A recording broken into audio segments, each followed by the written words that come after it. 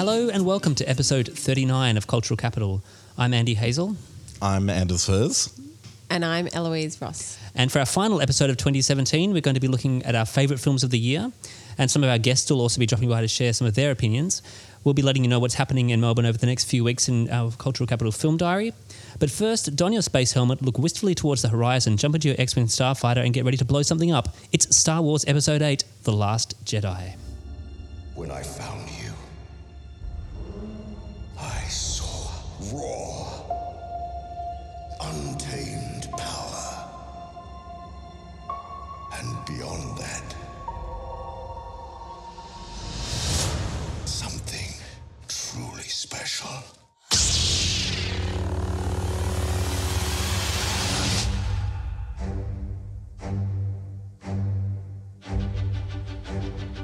Something inside me has always been there. But now it's awake. And I need help.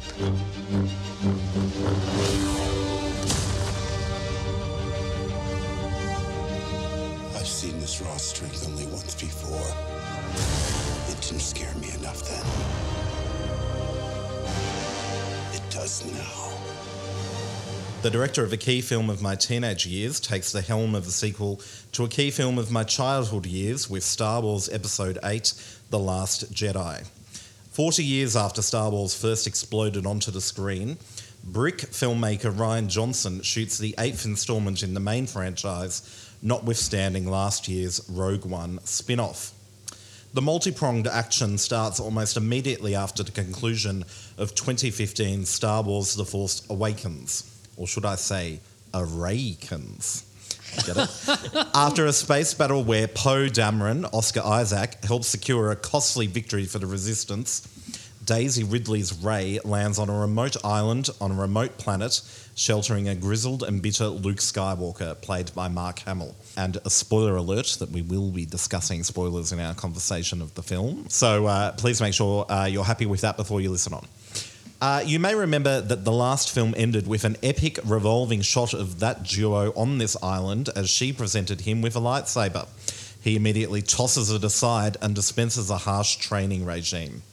Much as the last film allayed fears that the involvement of the original cast would extend only to pandering cameos, Hamill is given quite a lot to do as Skywalker. The film eventually alternates between his harsh mentoring of Rey, a slow-burn siege of a rebel ship by the Last Order, and shenanigans on a Monte Carlo-esque planet featuring John Boyega as Finn and Kelly Marie Tran as Rose. There's so much more going on, and I haven't even mentioned Lord Snoke, Adam Driver as Kylo Ren, or Carrie Fisher's final performance as General Leia. And then, of course, there are the Porgs. Eloise is the Force with The Last Jedi. The film or the Or Jedi? literally, the film. The film. I am undecided on this film. I think in some ways it's very good, in fact quite excellent, and I think in some ways it is highly flawed. I did really enjoy it and I came out of it, I loved the experience, and I thought in terms of narrative, in terms of story, in terms of character, I think this film is very strong. It's so busy. There's so much going on. For the majority of the film, there's 3 kind of storylines just being told simultaneously. 3 places, 3 different sets of characters who are kind of exploring different areas. And I think that's done quite well and really engages us in the storyline and in the galaxy and in its operations. But I think in some other ways it perhaps didn't work quite so well. But I mean, it's 2.5 hours long and I didn't feel that it lagged at all. I felt like it totally needed all of those times. In fact, there was a moment towards the end before the climax when I felt as though it was about to end on a cliffhanger and I was like, don't end now. Like, this would be so mean. And then, of course, it kept going for like another 20 minutes or something, which was so good. I was really, really pleased that it did. Probably some things that we can get into later when we talk a bit more. I felt that I responded more emotionally and more immediately to The Force Awakens and also to Rogue One as films, just watching them for the first time, than I did this. But I think this is a better film than both of those, actually. And we can talk about why, maybe. But Andy? Yeah, I thought this had a really high degree of difficulty, this film. It was basically there was a lot that Rian Johnson had to do. There's millions of Star Wars nerds who are going to be spotting, errors in colours of, lightsaber handles or something like that. And he's got a lot of intellectual property to move from point A to point B, I imagine. There was a lot of stuff he brought in, which I thought worked really well. Humour, I don't think there's been a funnier Star Wars movie. Right from the early scene where he throws the lightsaber over his shoulder, you're like, okay, this tone is totally different to anyone we've seen before, especially Rogue One, which had that amazing ending, which, even had the strange Carrie Fisher thing. So I thought there was a lot more Carrie Fisher and Mark Hamill than I was expecting, which I didn't think was a bad thing. For the most part, I thought it worked really, really well. I saw it IMAX 3D, so it was spectacular. One of the best parts actually was quite early on, where you realise Rian Johnson does have a grip on all of this stuff, where you go from that familiar scrolling script at the beginning, just like letting you know where you are, pan down through space to a spaceship, straight into a battle as per normal. But then within like a few minutes, we're in a situation where there's a race against the clock where a bunch of bombs need to fall in a particular place. There's one woman who has to be able to press this button at a particular point in time. And this whole massive thing is suddenly brought down to one person in a very human sort of situation. And he seems to be able to do that really, really well with a bit of humour and stuff to be able to pull it all together. So it does kind of work as a standalone film, I think. There was a bit of under-characterisation, I thought, with Finn and a couple of other people, that if you hadn't seen Force Awakens, you might be a bit lost or not quite care about the storyline as much. But for the most part, I thought it really worked. I really love that scene, that initial kind of setup with that woman who had to set off all of those bombs. It was a very emotionally engaging and also just visually spectacular. Yeah. That final shot where the bombs all drop was incredible. My general impression actually was probably less positively disposed to the film, although I'm trying again. Like you, Eloise, I feel quite ambivalent about I'm not quite sure what my response is still now, 3 days after seeing it. I agree, there were some beautifully composed images in the film, and I think they were actually a highlight of the movie, with these sort of stylistic flourishes that to me felt almost self-conscious because they were embedded in... Like, the whole film wasn't working at that level. It was only momentarily. For example, there's this sort of amazing, I thought it was an amazing sequence with Rey where she's confronting the dark side of the Force-ish visually, and there's that Hall of Mirrors kind of thing where she's looking at herself and like all that kind of trippy imagery. I thought that was really cool and interesting, but at the same time it also felt like he was enjoying himself in those moments, or I was enjoying myself anyway as a viewer in those moments much more than the rest of the film, which I just found like it was a bit of a mess. There was a lot going on which I didn't particularly care about, except for, weirdly, the Mark Hamill as Luke Skywalker trajectory. And I thought that was what was really interesting about this film, was his whole character arc and his performance, in fact, which he I gave a thought great was performance. Really good. Yeah. And I really liked his character arc as well, and I liked him as a character and everything that he said and his kind of growth towards Rey and his final expression towards the group of people at the end was all very believable in terms of his character trajectory going from the initial three, the initial trilogy, and where he wound up. I felt like what really was a weakness for me in those scenes was the quality of the filming in those outside the island scenes. It looked terrible. It looked so bad. It looked like a really dodgy camera was used, which I know is not the case. And I'm wondering, I'm willing to suspect that possibly the projection in the cinema I saw it at was not 100%. But then again, I can't say. But I just feel like, obviously, there are certain cameras designed these days that have optimal filming conditions inside rather than outside, with interiors, not exteriors. But it just looked really bad. It looked very cheap to me, those scenes, and that was a real shame. The colour was just very grey and flat. That is Ireland generally. No, that's not what I mean. I mean, it just really looked very poor to me, and I thought, God, I mean, I know I harp on about this, but if this was a film camera, the colours would show up better. Right, there would be a better distinction between the grass and the rocks and the sky and the sea. It didn't look very good to me, and that was really unfortunate. That ruined those scenes for me quite a lot. Well, as on a similar topic, I thought there was some quite dodgy CGI work as well, particularly on that Monte Carlo type casino planet where they're running around on those, whatever the hell, the creatures. Horse creatures. Yeah, the horse creature things. It was just painfully, obviously fake. And it rushed through those sequences in a sort of at a blistering pace. I would have appreciated more. The temporality of the film was very interesting because I thought it was very unweighted. You know, some scenes, some planets deserved far more attention than what it gave, and then other moments seemed to drag. I don't know. There was no consistency there, I guess. Right, because the one thing I really loved was the use of red.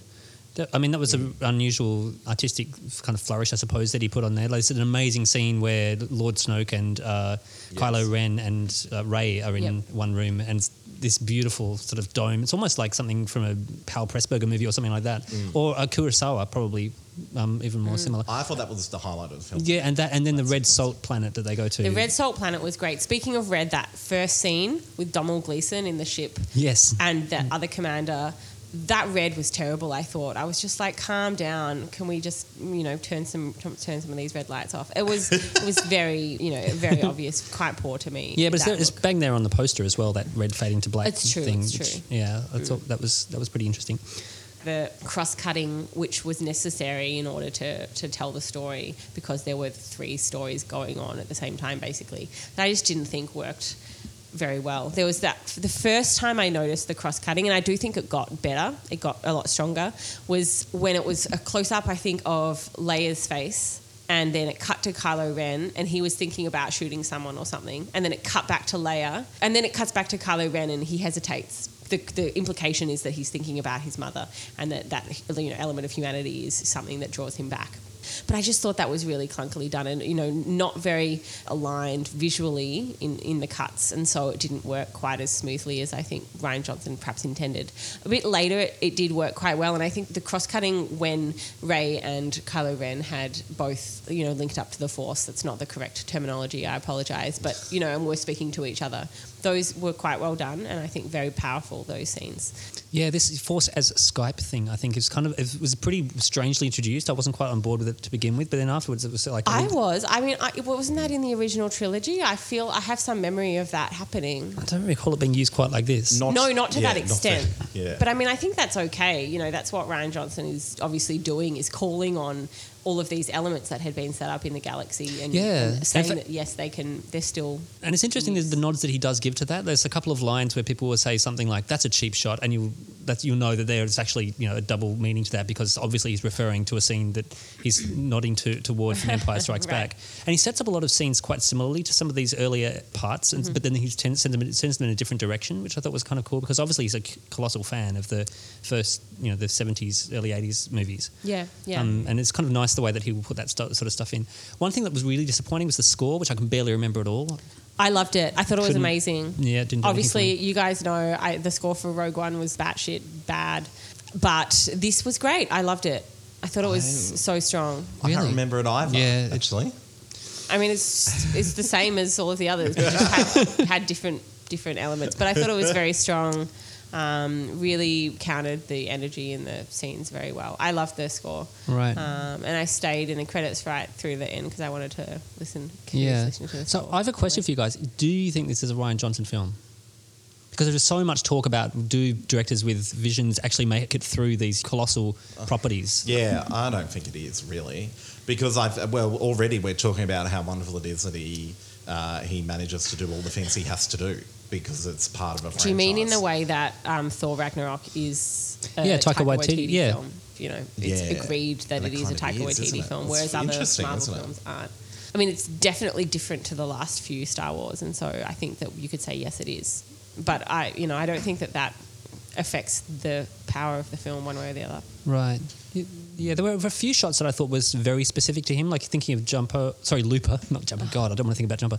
Looper, the Mirror of Erised scene where she's looking at her reflections and there's a clicking and all that sort of stuff. Yeah. That stuff, and then there's an amazing scene. Well, we haven't even talked about Laura Dern yet, where Laura Dern, does this amazing kamikaze move, and then there's silence. I Yes, love that was that. great. That sort of stuff. Again, yeah. That was an Right. incredible sequence, and I always love when a film kind of turns the tables and just cuts to silence. Yeah, I completely agree.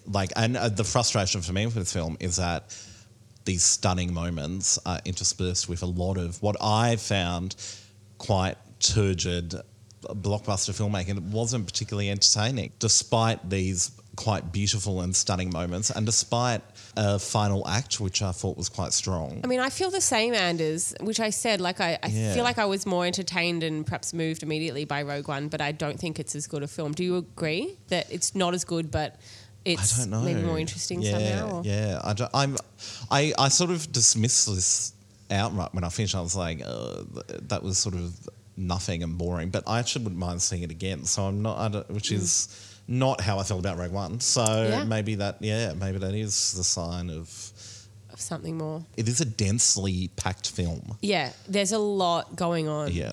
I feel really angry about this film because obviously Laura Dern, who we haven't touched on, but she was amazing. And she played this character who is kind of, has this incredibly eloquent, grand entrance and is like meant to be respected. But then we see her doing things, and because of the way her actions are framed within the narrative, we're invited to question her knowledge and her intentions from the audience as to what she's doing and to doubt her. And in the end, it's revealed that obviously she's amazing and that she is an admiral, vice admiral, and she's very worthy of that position, and that General Leia Organa is also very worthy of her position, and that some upstart Poe Dameron is not, and he needs to calm the F down. But I'm really angry because he caused the initial battle and loss of life of the Resistance, and then the second one, he also caused it by not believing that Vice Admiral Holdo had everyone's best interests. He gets to be in the third movie. He gets to be a hero at the end. He gets to be the good guy, and I'm so angry. I mean, obviously, Oscar Isaac is great, but I'm just really, really angry that that's the way the story went. And, the fact that Leia is not going to be in the episode 9 was not planned, and we can talk about that more later. That made me cry a lot. I cried a lot in this movie to do with Carrie Fisher. But, the fact that he got to just kind of be the grand guy that made a lot of rash decisions and still at the end of the day is this hero, that really made me quite angry. And I feel like now I'm coming from the place of a fan, and I just feel like it's not fair. Okay. Did anyone else feel that way? I mean, that's basically it. He was responsible for all of these deaths, I and didn't for think he came across quite as a hero toward the end. I thought it was Luke that gave the ultimate sacrifice, because there's a lot of ultimate sacrifices given in this film. No, but he gets to be in the next movie, and he'll probably still get to be in charge somehow. Yeah, a really, really great cocksure fighter pilot who is bad at making decisions. It drove me up the wall. Oh, I like the depth that it gave to him, because there was a lot of the stuff that Luke was doing in the first time with no comeuppance, but here he gets a bit of comeuppance. But did he learn? It didn't seem to me that he learned anything. And I mean, he's not a Jedi, so he doesn't have that, that weighty need to learn and to grow like Rey does. But yeah, him and Finn, and I simply don't like Finn as a character. You mentioned the humour in this film, which there is, and I appreciate it, because there always was humour in the originals, particularly from Harrison Ford. Han Solo was quite funny, but Harrison Ford is a bit funny. I feel like maybe Finn is trying to do that shtick, that same kind of Harrison Ford shtick, and I just don't think it maybe works as well somehow. Possibly. I think a lot of the humour actually came out of scenes, like it wasn't imposed upon. I mean, we'll talk about Porgs. We haven't even got to them yet, but before we get there, there was a lot of stuff like, you seem to have time on your hands to be able to teach me. You're not doing much with your day. These sorts of lines that kind of organically fit into the scene, I thought worked quite well. And that great phone conversation gag at the beginning. Yeah, that was quite good. Yeah, like this. Yeah, that was kind of cool. I thought there was a bit of like Han Solo about that.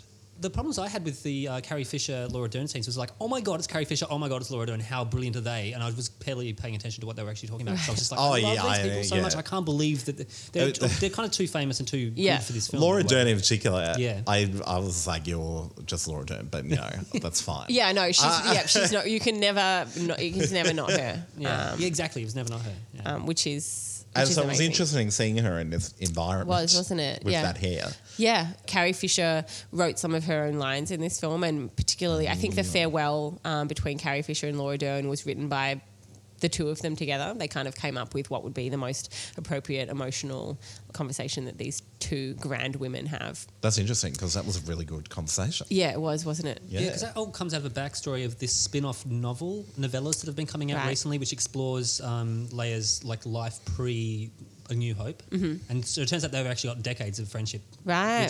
We'll probably so that's very weighty. I feel like crying again right now. Don't you guys just miss one-shot storytelling with 3 acts, and it's all finished and resolved, and we move on. Yeah, this is starting to turn into something that would be better as a TV series. I think there's so much they want to put in here, and it was obviously pushed to 2 hours, 32 minutes. There's probably more stuff that he wants to put in that would maybe work better as like a... Because this is never going to end. I don't think it would work better as a TV series. I mean, it will never end, and like that's just the thing. And I think one of the ways to maybe control this matter that we have in front of us is to keep considering each trilogy as its own. And obviously this trilogy harkens back to the original, and it has to, because it's continuing on from that story more so than the last trilogy, which was the prequels. But to just consider each 3 in isolation somehow, and that might help a bit more. I don't think it would be better as a TV series. Porgs, an acceptable part of world building or a distracting cutesy annoyance? Cutesy annoyance. Yeah, I found them annoying. It didn't really do anything with it. I thought the comedy was lame. I do beg to differ with your characterisation of the comedy in general. Like, the comedy in general in the film, I didn't find particularly witty. Apart from, again, the Mark Hamill, Daisy Ridley banter. I think that was... I find myself constantly drawn back to that storyline as the thing that was interesting about this film. But he's like the crusty old man who doesn't want to change his ways, but is being convinced to by a younger woman who he knows he has to kind of follow. Yeah, exactly. So it felt like it was organic within the characters. Yeah, but I agree, I didn't like it in the rest of it. It was an Obi-Wan Kenobi storyline all over again, in a way. Kind of, yeah, it was, wasn't it? They're kind of cute, I guess. The Porgs. Yes. I mean, they are cute, that's true, but I'm thinking about them in comparison to Ewoks, Return of the Jedi, which I love, and I love Return of the Jedi. I think it's an excellent film. But the difference, I was talking to some people about this last night because I was whinging about the Porgs, is that the Ewoks actually had a functional role to play within the narrative, and that they assisted the battle. The Porgs don't do anything at all. All they do is they're there for some stupid joke about how Chewie doesn't get to eat his dinner, and then they're just annoying and in the way, basically. But they're also used to demonstrate the Force. Like there's a little montage where Luke is explaining what the Force is, to Rey, and then they're used as this sort of visual symbolism of life and birth, and the eggs hatching, and then the eggs being destroyed by the waves, and then the skeleton of the Porg, and that sort of stuff. Well, that's true, but they could have used anything for that. Like, the Porg is not necessary for that story. I agree. And I was feeling very skeptical about BB-8 when BB-8 first came along, and I was like, oh, this is going to be like some merchandising, just like the Porgs. But I love how BB-8 is now a character who does cool things, and it got a full, amazing moment of epic action in this film. And I find the BB-8 endearing in a way that the Porgs are absolutely not.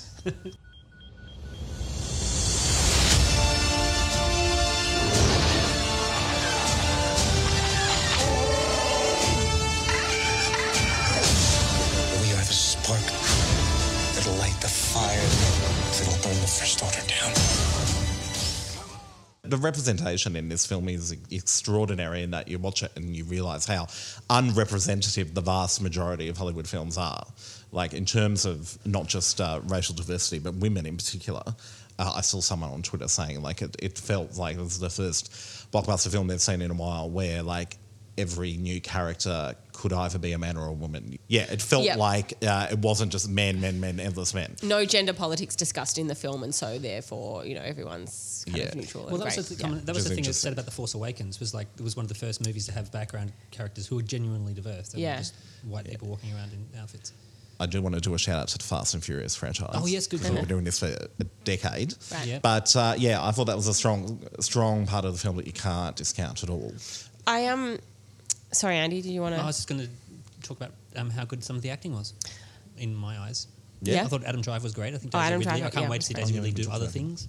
Yeah, Adam Driver was excellent. Really made you feel and made you understand his struggle between good and evil. And these films are all about good and evil. Yeah. And he, is perfectly torn between the two. And he's developing a really nice Alan Rickman-esque voice as well, which I quite like listening to. Yes. thinking about the film, you know, in its place within the entire universe of Star Wars, and in comparison to The Force Awakens and what's going to happen next in Episode 9, like The Force Awakens went to such an extent to kind of draw on the mythology of the original films, and there was that whole thing where, you know, someone mentions Luke Skywalker and Rey says, I thought he was a myth. You know, that pulled on my heartstrings so much when I saw that years ago. And that it went to such lengths to engage with the original films, which obviously has power beyond what it ever believed and beyond what anyone can account for, I think. But now, so Han is now dead. Luke dies, or at least just disintegrates. He expires. It was his time. I mean, Carrie Fisher has died, and so she's not in the next one, although you can say that there was intention for her to be in the next one. Now, you know, apart from Chewie, there's no link to the original films left, and I just feel it's so strange that The Force Awakens and this one has gone to such great lengths to draw on the originals, that what is it going to do in the third installation now? I mean, I feel like there's some great loss that has occurred, and I can't imagine what this movie is going to be like. And I, as I've said to you, I don't particularly like Finn as a character. I don't think that he's strong enough to carry this film as one of the trio. Oscar Isaac is charismatic, although I have said I'm annoyed with him. I mean, and Rey's amazing, obviously. Daisy Ridley is excellent and I think could carry the film, but it's obviously going to be on the three of them, and I just think... I mean, and they're going to have to introduce new characters because they always do, and it always seems fine. And the galaxy is endless somehow. Well, I'm very keen to see if Benicio del Toro's character turns up. Oh, I hope not. But I want Justin Theroux to come. I know. I wish there was more of Justin him. Theroux. Oh, I wanted him and not Benicio del Toro. That would have been so good. Yeah. Yeah, I was a little disappointed with Rose as well. I mean, I liked her a lot. Yeah, I wanted them to do more with her. Yeah, I agree. I know. Yeah. She better not be dead. I don't think she will have done that. No. Yeah. she's Anyway. important. Yeah. She's very, very important. I was dissatisfied with what happened to her in the end. Yeah, as she's well. Yeah.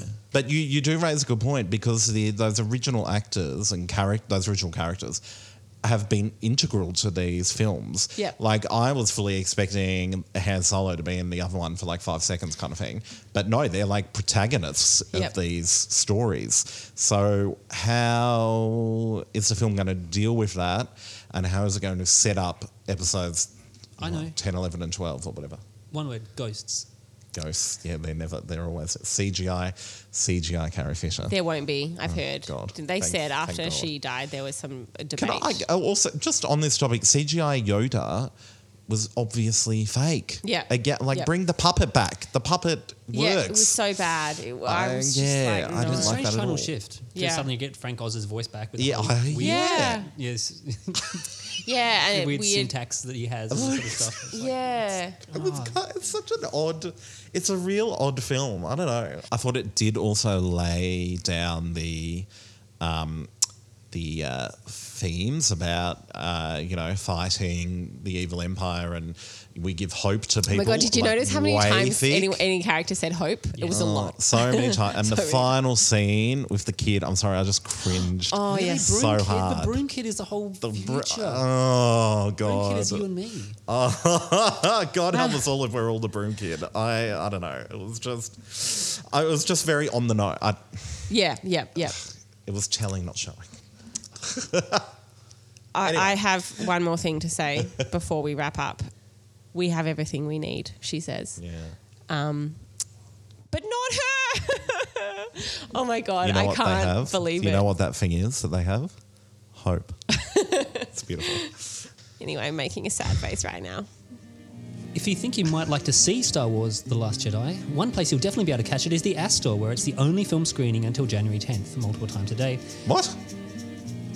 Check the calendar. It's the only film they're screening? Only film they're screening until January 10th, when it's replaced by Tarantino Fest, with back-to-back screenings of Reservoir Dogs, True Romance, Pulp Fiction, Jackie Brown, From Dusk Till Dawn, Kill Bills 1 and 2, and finishing with a 70mm screening of The Hateful Eight. Acme are showing Cosima Lang's documentary about renowned pianist David Helfgott, Hello, I Am David, until January 27. This screens alongside the film that made him famous, Scott Hicks' Shine, which screens until January 25th. Also at Acme is Philippa Lothorpe's adaptation of Arthur Ransom's legendary kids' adventure story, Swallows and Amazons. That runs from December 21st until January 16. The acclaimed film Quest, Portrait of an American Family examines family, race and class in 2017 USA, and that runs from December 27 until January 3. Finally, MIFF highlight Sammy Blood is about two sisters who live in Norway's far north battling prejudice and finding their own ways, and that screens from December 27 until January 10. Well, I won't get into Call Me By Your Name, which is definitely my favourite film of 2017, but it's everybody's favourite film, and I'm sure so many people will be talking about it during this episode. So I thought I would highlight two other films that also stand very, very close to that film in my reckoning. The first is Bong Joon-ho's Okja, which unfortunately very few people got to see on a cinema screen. But look, bung it on your big telly on Netflix, you know, and you will have such a, I don't know if I want to say a fun time, even though so much of this film is so exhilarating just in terms of its scope and its absolute fearlessness in tackling the issue of how human beings take advantage of our fellow living creatures within the giant wheels of capitalism. I think it's kind of extraordinary that this film even exists, and the fact that it exists in the year 2017 when so many of us are reconsidering capitalism as an acceptable system to live under is, I think, really, really vital. There's so many wonderful performances, and if you're a slightly evil vegetarian or vegan like I am, there is a lot of joy to be drawn by watching this film with carnivores, because if they are not in tears by the end of it and severely reconsidering their lifestyle options, that's a person you know you should excise from your life. And secondly, the film that I think is going to stay in my heart for a very, very long time is the beautiful Faces, Places, or Villages, Visages, directed by Agnes Varda and visual artist J.R. This is just one of those films that I think we needed this year, considering it's been such a horrific year along so many tangents, that to have a film that is just so beautifully devoted to exploring the best in people and the best in art and finding connections with each other and finding understanding.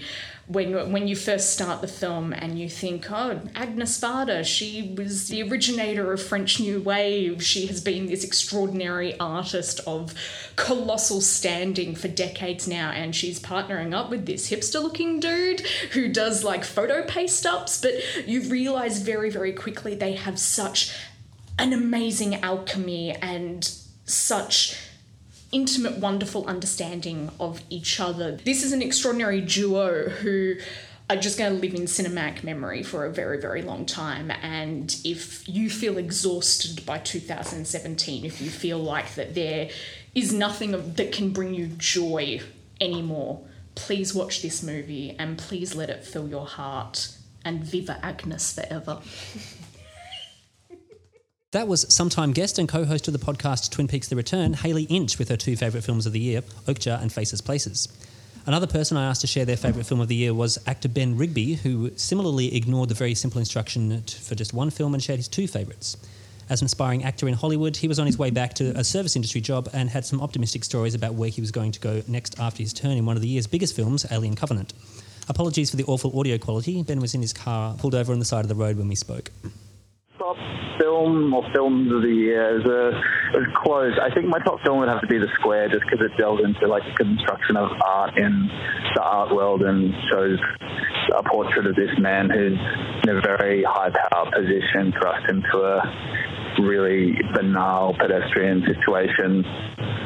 You know, it kind of highlights his primal fears and tendencies, and I like any kind of film that deals with, you know, like body horror or anything that is psychologically challenging for the protagonist, and especially this, you know, high power male. I think in the climate of what's happened politically and in Hollywood this year, that's a really interesting subject and quite fascinating, especially when it's paired with like our primal urges. So I have to kind of pair that with Ingrid Goes West, just because before this film I didn't really like Aubrey Plaza, and she really surprised me in this. And Elizabeth Olsen is just unreal, but the screenplay is hilarious, and it really just delves into millennials. And you walk into cafes these days and everyone's just on their phone, and this is the really, really dark side of that, and how far people will go to become a part of their idols' lives, who are essentially Instagram stars. And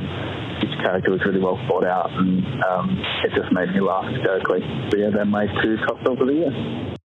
Okay, well, my criteria for judging what my favourite or what the most important film for me in any given year is basically the film that I can't stop thinking about when the end of the year arrives. And that's pretty easy because it's a film that I haven't been able to stop thinking about since I saw it 3 months ago, and I've basically had almost no interest in watching anything else since I saw it. And that film is Luca Guadagnino's Call Me By Your Name. I'm completely smitten by this movie, and it's an interesting phenomenon for me because I can't even think about it without feeling things in my stomach and kind of, the hairs on the back of my neck stand up. And just recently writing about it, I had the same experience where I was crying while I was writing. So I'm trying to figure out why I love it so much, and I know there's a lot of reasons. I mean, it's got so many sort of exquisite separate parts, the direction, the cinematography, the editing, the performances are all beautiful, but it adds up to something so much more than all of that. And I think it's probably got more to do with just the way it makes you feel while you're watching it, and the way it makes you feel when you leave the cinema, and this kind of story about what it feels like to fall in love for the first time, completely and utterly, how it makes you completely defenseless, and it kind of mimics that in the audience. Like, that's how you feel while you're watching it. You let your defenses down. I mean, if you're watching it with a generous heart, you let yourself feel things while you're watching it.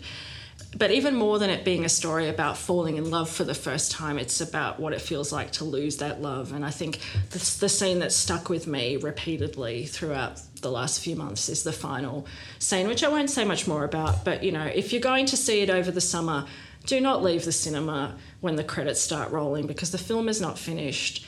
And if you get up and you miss what's happening on screen by the actor Timothée Chalamet, you will basically be missing the entire film. And that was Jo DiMattia sharing her favourite film, which was also the podcast's favourite film, which, as Haley pointed out earlier, is everybody's favourite film, Call Me By Your Name. My best film of 2017 is Marjorie Prime, directed by Michael Almereyda, based on the play by Jordan Harrison. And it stars Tim Robbins, Gina Davis, John Hamm, and a few other people I don't remember. Stylistically, it's very different to Michael Almereyda's earlier film, a sort of Eraserhead crossed with Hal Hartley vampire film called Nadia. It's about a service that provides holographic recreations of deceased loved ones. I've read a review of this film calling it emotionally hallucinogenic, in that it takes you on an emotional journey that you're probably not prepared for.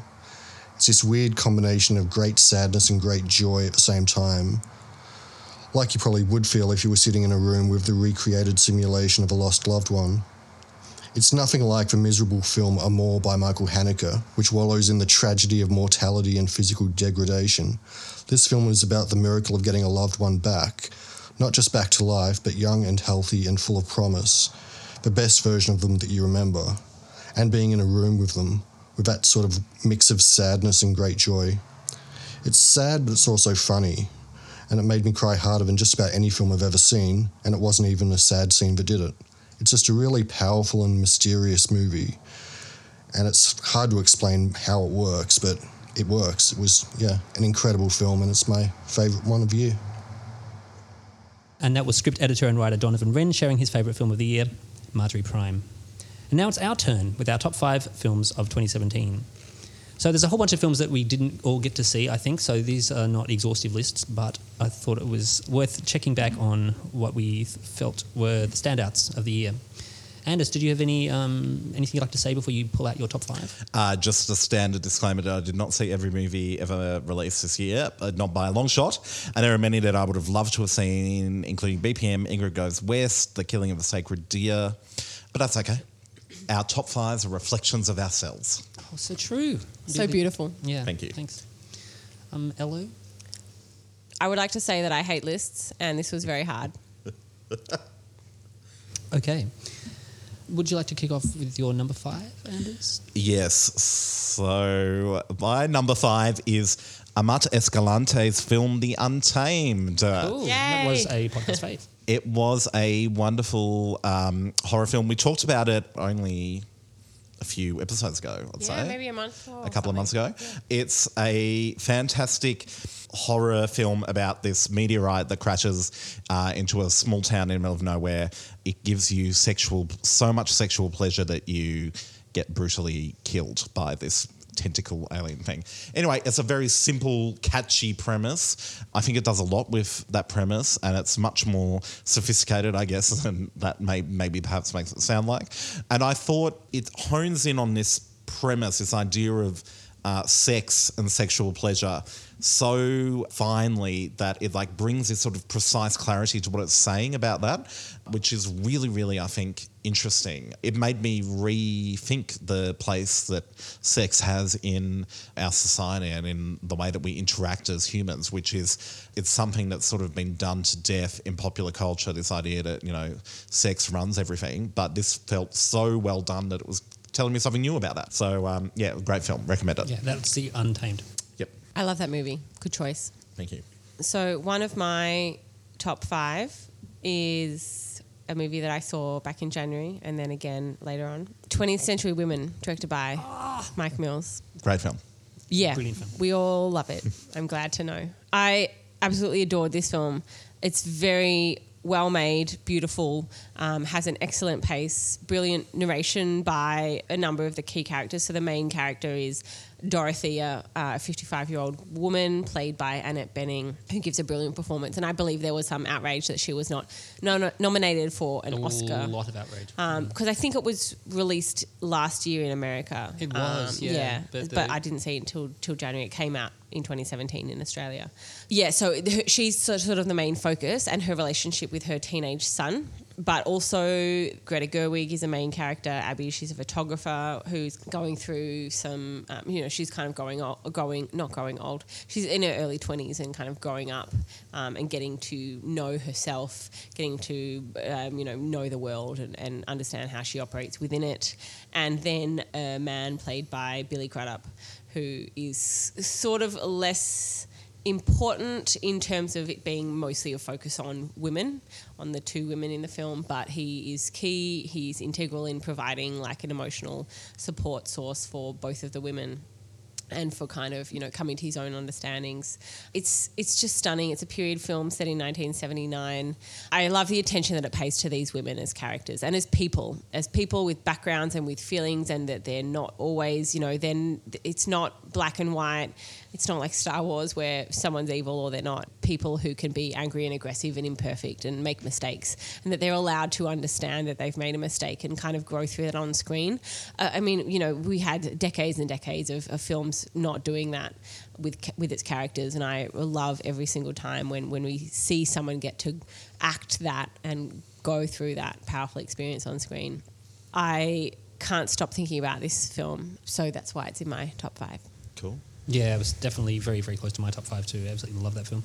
We discussed my number 5 back in episode 24, and I think this is a film that will grow in time, I think. This is a really, really auspicious debut for Julia Ducournau, and the movie is Raw, which is about the veterinarian student Justine, played by Garance Marillier, who I think also has a very, very bright future. And she undergoes a pretty horrific hazing ritual involving eating a rabbit liver at this prestigious vet school, and suddenly all her parameters change and she starts undergoing these physiological changes. Raw is really, really loaded with memorable sequences, I think, and it's got a really, really great score, one of the year's best. But also it's a film that's a bit aware of its edginess, and occasionally it's a bit style over substance, but for the most part, the stylistic flourishes really serve Justine's world and her reinvention. And I'm really, really keen to see what Julia does next. Great film. And great to see some horror represented on our list. My number 4 is Thor Ragnarok, Taika Waititi's Marvel movie. Yeah, this. You loved it so much. I've seen it twice now. The first time I saw it, I was kind of drunk, which kind of added to it the enjoyment of the film. I think it's the best film that Hollywood's produced this year by far. It's entertaining. It's funny. It's funny. Much as Laura Dern is Laura Dern in space, Jeff Goldblum is Jeff Goldblum in space, and there's a lot of humour in that. There's a lot of, I sort of bleat on about this. This is like, for David Stratton, it's shaky cam, and for me, it's my one bugbear is like Hollywood movies that are constantly racing through locations and not spending 5 seconds anywhere. But like the bulk of this film takes place on one planet in like one really interesting sort of gladiatorial arena and surrounds, and I felt like I really got to know that kind of neon colour crazy space really well, and I thought there was a lot of humour there and a lot of sort of subversive anti-colonialist kind of stuff too, which is really interesting, and that sort of Maori humour, Kiwi humour, it was really entertaining. It was entertaining. I love that you put this thing on top 5. Yes, It's such loved a good it. choice. Yeah. I really wish I had my hammer. Hammer? Quite unique. It was made from this special metal from the heart of a dying star. And when I spun it really, really fast, it gave me the ability to fly. You rode a hammer? No, I didn't ride the hammer. The hammer rode you on your back? No. I used to spin it really fast, and it would pull me off the... Oh, my God. The hammer pulled you off? The ground. It would pull me off the ground up into the air, and I would fly. And every time I threw it, it would always come back to me. Sounds like you had a pretty special and intimate relationship with this hammer, and that losing it was almost comparable to losing a loved one. It's a nice way of putting it. My number 4 is Let the Sunshine In by Claire Denis, which I saw at MIFF. I did speak about this in one of our MIFF dispatches. It was not what I expected it to be. It was touted as some romantic comedy, and I was like, oh, where's that coming from in Claire Denis' life? But a filmmaking life, I should say. The translation of the title is incorrect. So the French title is something like The Bright Light Inside or something. Anyway, it's something awkward, some awkward direct translation. So it's just called Let the Sunshine In, and of course I just keep thinking of that song from Hair. This is basically about Juliette Binoche, and she's a woman either 50 or in her late 40s. I can't remember, but they do specify in the film. And she is single and just going around and spends the entire film looking for a boyfriend, basically, and finding a new, having a new relationship that is only short-lived and then moving on and to another one. And it's just really wonderful, and it's kind of about her searching for love, but really this film is an anti-romantic comedy, I think, because it doesn't really have any bitterness about it either, even though I'm calling it an anti-romantic comedy. It's about Juliette Binoche, and she carries it. It's such an awkward film, and I think if it wasn't her, and if you don't have a screen relationship with Juliette Binoche, then maybe this film wouldn't appeal to you, because it's a little... Yeah, it's just a little kind of dense, I suppose, in some ways. But I loved it. It's very funny. Juliette Binoche gives her character real personality that is understandable and consistent throughout the film, and so you understand where she's coming from and why she's saying the things she does. And it's just got a really bizarre ending, and I don't want to say who it is in the end, because it was a complete shock to me, and just very funny, but it's really wonderful and goes to this really wonderful place. So that is a definite highlight for the year, and it hasn't been released in Australia, and I don't know when it will be, or if it will be. Maybe it's a hard sell, but I hope that we get a chance to see it here. I'm dying to see it. And it's based on a Roland Barthes book, isn't it? I think it is. Yeah, someone mentioned that. Yeah. I haven't seen any concrete evidence that it is, but it wouldn't surprise me if it's inspired by or based on in some way. Yeah, cool. Oh, my number 4 definitely has had a colossal release, and that movie is Dunkirk by Christopher Nolan. This is like a film about hundreds of thousands of British and Allied troops trapped on a beach in northern France at the end of World War II, and the efforts to get them to England as they're being besieged by fighters and enemy boats and hemmed in by advancing troops. Seeing this film at IMAX, which may not have been possible for everyone else who saw it, really kind of lodged in my mind as being a titanic achievement. I walked out at the time thinking Nolan actually read all the feedback that he got about Interstellar and left his ego at the door. There was no lens flare or rambling philosophical backstory. There was no jumping from humongous set piece to set piece. So in Dunkirk, there's like one paragraph of backstory in the opening minute, and from there on you just kind of follow these characters reacting to these situations. And he juggles, unlike Star Wars, he really fluidly juggles these 3 different storylines all happening in different temporal paces. And there was a lot of low-key performances. And the final act was probably the best use of Winston Churchill this year. And there was a lot of uses of Winston Churchill in 2017. And it was just a really good reminder that behind all the Nolan bros and all these people who live to the defence of anything he says and all the bombast of Hans Zimmer's score and all these lofty philosophical constructs, he can actually just pump out a story in 100 minutes that really works. And it really worked for me. Cool. My third favourite film is from way back at the start of the year. Sorry, I'm going to stuff up this name. Kiba Menconcha Filhoz Aquarius. Oh, fantastic. Which is a wonderful portrait. I think I said at the time, and I stand by that it's a wonderful portrait not only of this woman and her day-to-day life in Brazil, but also the ways that we use home and objects, particularly objects, I found really interesting in this film. It's interesting how, we use objects, furniture, the stuff, the everyday stuff that we surround us to build a life. It's a really lovely film. It's funny. It's quite serious, deals with some big issues. And I watched it the other day with my mum, actually, and she was similarly impressed. And she did make the observation, this is the kind of film that you would never, ever see in Hollywood. And I was like, yeah, you're right. Like this portrait of older womanhood or just older people in general. Yeah, in a way that's not patronising, that treats it seriously and interestingly. I think it's a wonderful film and some really good, strong filmmaking in it as well. You know, the flashbacks and set design and that beautiful apartment that she lives in and that she's defending in the film is quite stunning. So it's wonderful use of music as well. Yeah, yes, definitely. Yeah, it's a stunning. I think it's a stunning film actually. Yeah, so do recommend. My next one in my top 5 is Nocturama, Bertrand Bonello's film that came out, that screened at MIFF this year, and I don't know if it's going to get a release. So actually, it probably won't because it's on Netflix. Yeah. Actually, it's really unfortunate. I feel like 2 of the best films this year and the films that deserve big screens the most, Nocturama, Bertrand Bonello's film, and Mudbound by Dee Rees, which I love and have spoken about in several different places now. They're both on Netflix only in Australia, unfortunately, so you won't get a chance to see them, I don't think. But I saw Nocturama at ACME, and ACME has this incredibly large screen, brilliant sound system. It's a really wonderful place to see films, and this is just so engrossing and absorbing. So basically for the first 10 minutes, there's no dialogue. And then there's a little bit, and then there's probably another 15 minutes with almost no dialogue, and then it shifts pace. So this is a really interesting film about a group of youths, unspecified youths without any given background, although they seem to be from a variety of different ethnic, class, economic backgrounds, who perform a terrorist attack, a number of coordinated terrorist attacks in Paris, and then go to hide out in a shopping mall afterwards. And it's incredible. It's just so well done. It's so sharp.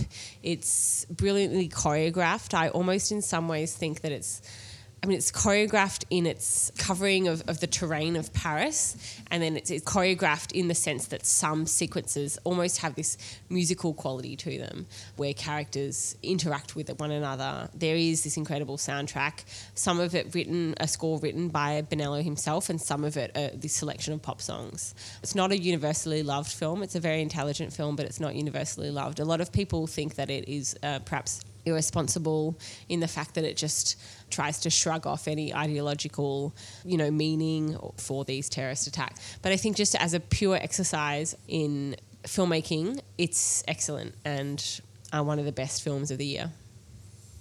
Hard agree, and I will elaborate shortly. Cool. My number 3 was also fairly divisive as well. A lot of people have come down against this film, I suppose, for a number of reasons. And also it's the first film that I've seen at a press screening that hasn't been given release yet, but it comes out on New Year's Day, and this film is 3 Billboards Outside Ebbing, Missouri. So I thought this was a really, really great film for a number of reasons. Partly because if there's one thing that can sum up 2017 is that this was a year that was defined by consistent, prolonged frustration of women speaking out and the media being used as a justice system where the courts and politics were kind of inaccessible to people. And we're likely to see a lot more films more specifically about this sort of stuff over the next months and years. after those inspired by last year's political shifts, I'm guessing. A few, like The Post, is coming out shortly, and that's very much inspired by political machinations of the last couple of years. So anyway, 3 Billboards Outside Ebbing, Missouri is a film by Martin McDonagh, and anybody who's seen In Bruges or Seven Psychopaths or has been lucky enough to see some of his theatrical productions will know how adept he is at balancing these really, really powerful emotional scenes and this extremely black humour. And that's what's lost a lot of people, I think, is particularly because when it came out, it won the Audience Award at Toronto, and 8 out of the last 10 winners of the Audience Awards have gone on to be nominated for Best Picture. So suddenly there's all this frisson about it, and a lot of people went there thinking it was going to be a cathartic film, and actually it's quite problematic, I think, for a lot of people. But if you do get that sense of humour and you can ride these tonal shifts that often happen within one scene where something horrible will be brought up and then suddenly it will be turned into a joke, you're always going to lose a bunch of people when that happens if you're not being born along. But Frances McDormand plays Mildred Hayes, whose daughter was raped and killed 7 months before the film begins, and she takes out her anger publicly by denouncing the police chief, Bill Willoughby, played by Woody Harrelson, using these 3 billboards at the title. I loved Sam Rockwell's performance in this. He plays a racist cop who gets some sort of, his particular journey ends up becoming almost as important as Frances McDormand's, which I think is where a lot of people also find a lot of problems, because he's extremely violent, extremely racist at the beginning, but then he kind of undergoes this sort of changes, and I won't spoil anything by going too far into it. But it really worked for me, and I am really looking forward to it coming out and hearing what other people have to say about it. Yeah, I'm very curious to see it. Really, really worked. My number 2 is Nocturama, Bertrand Bonello. I'll completely endorse everything, Ello, you said about this film. It sort of works as a kind of allegory about life in, this sounds kind of wanky and lofty, but about life in late capitalist developed economies and how state power can be used for the benefits of certain people and not others, essentially. But it does that in a very odd parable-like way, so that it's not very it's not you don't have characters ranting about the system in the film, and yet it's about that. So that's what I find really interesting. And the set design is incredible. This department store that they shack up in for the second act of the film, they really, it's sort of this stand-in for a particular kind of consumer capitalism, and the way that all these teenagers are sort of weirdly sort of obsessed with the objects that are on display in that environment is really interesting. And then it really has quite a shocking ending. It really sort of viscerally affected me. So for all of those reasons and everything you said, that's why it's my number 2 for the year. Cool. On Netflix. See it now. My number 2 is Dawson City Frozen Time. Andy and I saw it at MIF, and we spoke about it with Anwen Crawford, who was our guest on one of our MIF podcasts, but Anders has not seen it. No. And hopefully you'll get a chance to. I don't know that it's getting a release. It seems like a hard sell, a documentary, a weird kind of like semi-experimental documentary about a whole lot of old movies that have no consequence now to a lot of people's lives. But hopefully it will get some sort of release, or maybe a showing at some cinema. I thought it was really powerful, and I think I spoke at the time that I had some reservations about the way it was edited and some of the focus of the story that took away a little bit from the fact that this was just a very powerful documentary about the discovery of some silent films that had been frozen under a swimming pool in Dawson City in Canada over 100 years ago. And that, some of them had disintegrated to some extent, had significant water damage, but segments were included in the film and shown, and it very poetically. Bill Morrison does this, and he often edits images to found footage to music. So he's very talented at doing that, but it had a very poetic kind of sense in assembling this footage, this bric-a-brac, and that this is both a document of what had occurred in Dawson City and what had occurred historically and what had occurred when he found it, and also just a physical history in the fact that it assembles these films. And so it serves those 2 purposes, I think, which is perhaps why it's another reason why it might be a hard sell, and perhaps another reason why it didn't get on the shortlist for which is a real shame. The Best Documentary Awards at the Academy Awards for next year. That might be a reason that it's just maybe not, there's no one line that you can really give, synopsis you can give of this film, and perhaps that's it.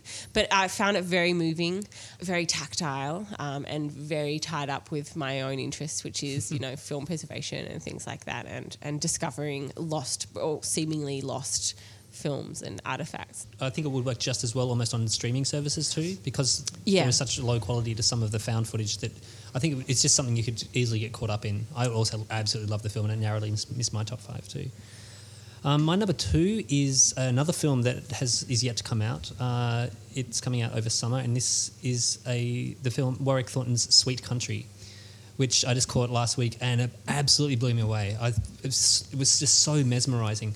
This way that Thornton puts this story together is like absolutely effortless. I can't get my head around quite how he does it so well, because it just kind of falls into place as you're kind of following these characters around, and then before you realise that you're extremely tense.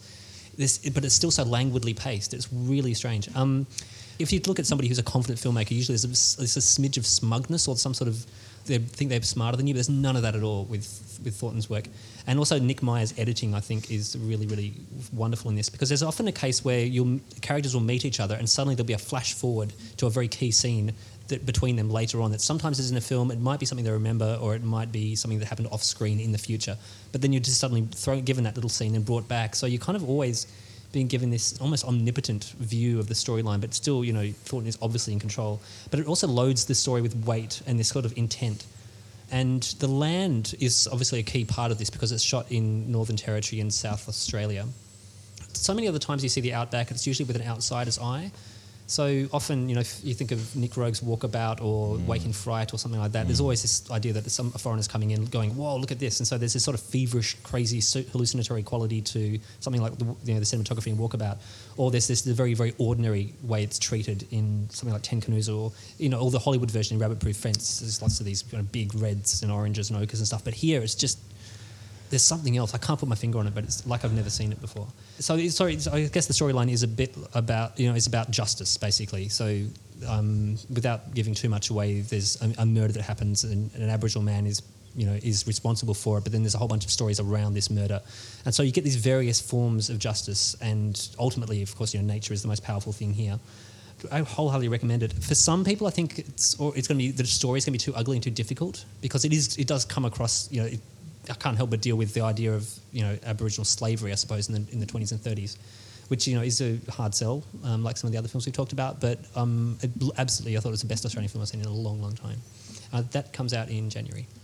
Amazing! I'm seeing it this week, so I'm pretty psyched. Very keen to see what you think. Cool. Well, we've come to my number 1 of the year, which, if you know me, is probably not a surprise. It's Joanna Di Mattia's number 1. It's but not everyone, many people's number 1. It is Luca Guadagnino's Call Me By Your Name. I'm just coming back to the mic to say, yes! It's Eloise, you've had this film in your life for a year now. I have. I've talked about this film 3 times on the podcast already, so I decided I didn't need to include it in my top 5. But I feel so blessed to have had it in my life since January. Yeah, I'm kind of annoyed that Eloise will have it in her life for longer than I ever will. Anyway, no. What I love about this film, there's so many things I love about this film, and I don't want to spend too much time talking about it because we have all ranted about it at length, particularly on Twitter. Okay, so I'm just going to get lofty here for a second. The thing I love about cinema and about art in general is that it can, when it's firing on all cylinders, give you access to emotions and ideas that are otherwise inaccessible to you in your day-to-day life, particularly if your day-to-day life is as busy and frantic and as driven by economic forces as it is for so many of us in late capitalist Australia. So when it's firing on all cylinders, it can give you that photogeny, that quality of like emotion that images can bring out in you, and you're not entirely sure why, or you can't rationalise it until after the effect, but you know that it has really heavily emotionally affected you. Anyway, this doesn't happen very often at the movies, I've got to say. So when it does, I think it's a sign of a very special film. And when I saw Call Me By Your Name, it was by far and away the most emotional experience I think I've ever had in a cinema, I would say. Wow. Ever. And I think part of it may be because of the context, seeing it the end of a busy week, the middle of winter, the middle of the year, really, in Melbourne. And here is this gorgeous portrait of this endless summer in the northern Italy in the 1980s, and this beautiful queer romance between a teenager and a young man in northern Italy. And that premise alone, and then the way it's shot by Luca Guadagnino, who's so good at capturing language. To me, it feels like pure wish fulfillment, this film, on so many levels, not just that he gets to bang Armie Hammer, but because they have endless free time. They're this beautiful, hermetically sealed kind of experience. And the film's all about really, that's what's really interesting. Sorry, I'm rambling here, but that's what's really interesting, I think, about the film is it's this beautiful romance, but it's got this weird self-reflexivity about it, because films themselves in this way are these hermetically sealed stories with a beginning, middle and end that are not real and can never happen in real life. And this film is about an experience that is quite fanciful, or if it does happen in real life, if you're fortunate enough to go through a romance, on the emotional scale of this film, its own thing. It's not, you can't live your entire life at the emotional register of Call Me By Your Name, is what I'm saying here. And that is what makes it so beautiful. And it's also what makes it so tragic. But it's just a wonderful film. It comes out Boxing Day. I haven't even begun to scratch the surface, but I'm writing a very lengthy piece on it at the moment. So look out for that to be published in the next couple of weeks. Beautiful film. I have sighed a lot during Anders' little speech. And you didn't even mention Michael Stuhlbarg's monologue. Oh, the greatest scene of any film in the year, I think. His monologue is extraordinary. Again, the wish fulfillment thing. Yeah, wishing your parents would be that understanding. Yeah. And just to have it so lucidly explained. Really interesting. And just how unabashedly, how unashamedly intellectual that family were, without being overly pretentious, or a little bit, but that was interesting. And just all the lounging around. God. Loved it. Okay, my number one, I think, is actually also Andy's number one, so we can maybe fawn over this one together. It's Greta Gerwig's Lady Bird. Oh my God, how did you know? And I was saying to the guys earlier, I feel somewhat predictable or something, or stupid, including this and 20th Century Women, because I was thinking about them and they're both quite similar in the fact that they're, and Lady Bird is about Lady Bird, this teenager in her senior year of high school, played by Saoirse Ronan. But I think it's almost more about her mother to some extent, or at least it's very, very powerfully about her relationship with her mother, played by Laurie Metcalf. And the fact that it's about this woman kind of coming to an understanding of her own self and her own power and the power of words, and how sometimes futile it is in trying to have conversations with someone, because it can just be very difficult. And I think that they're both similar in that way, and that they do give space for a greater personal understanding of what a woman who is a mother goes through, and that's really beautiful. But I adore this film so much, and I spoke about it on another podcast, and the three of us had just a consensus that this was a flawless film and beautiful. It's another kind of period piece. I mean, it's set in 2002, and it's very well done. Again, it's kind of unassuming in the same way that Call Me By Your Name, set in 1983, doesn't really announce itself in any way. I mean, the same kind of thing. There's just a few weird fashion contributions from the designers that suggest this is 2002. But otherwise, not really. Anyway, it's beautiful, written and directed by Greta Gerwig. It's her directorial debut, but she has written and co-written films before. So she's clearly been around. She's been on a lot of film sets. She's obviously very, very interested in all of the machinations of filmmaking. And you can totally see that unabashed interest and investment on display here. Everything is really superb. In terms of, filmmaking and emotionally, this is just a top film. Totally agree. Yeah, it's amazing.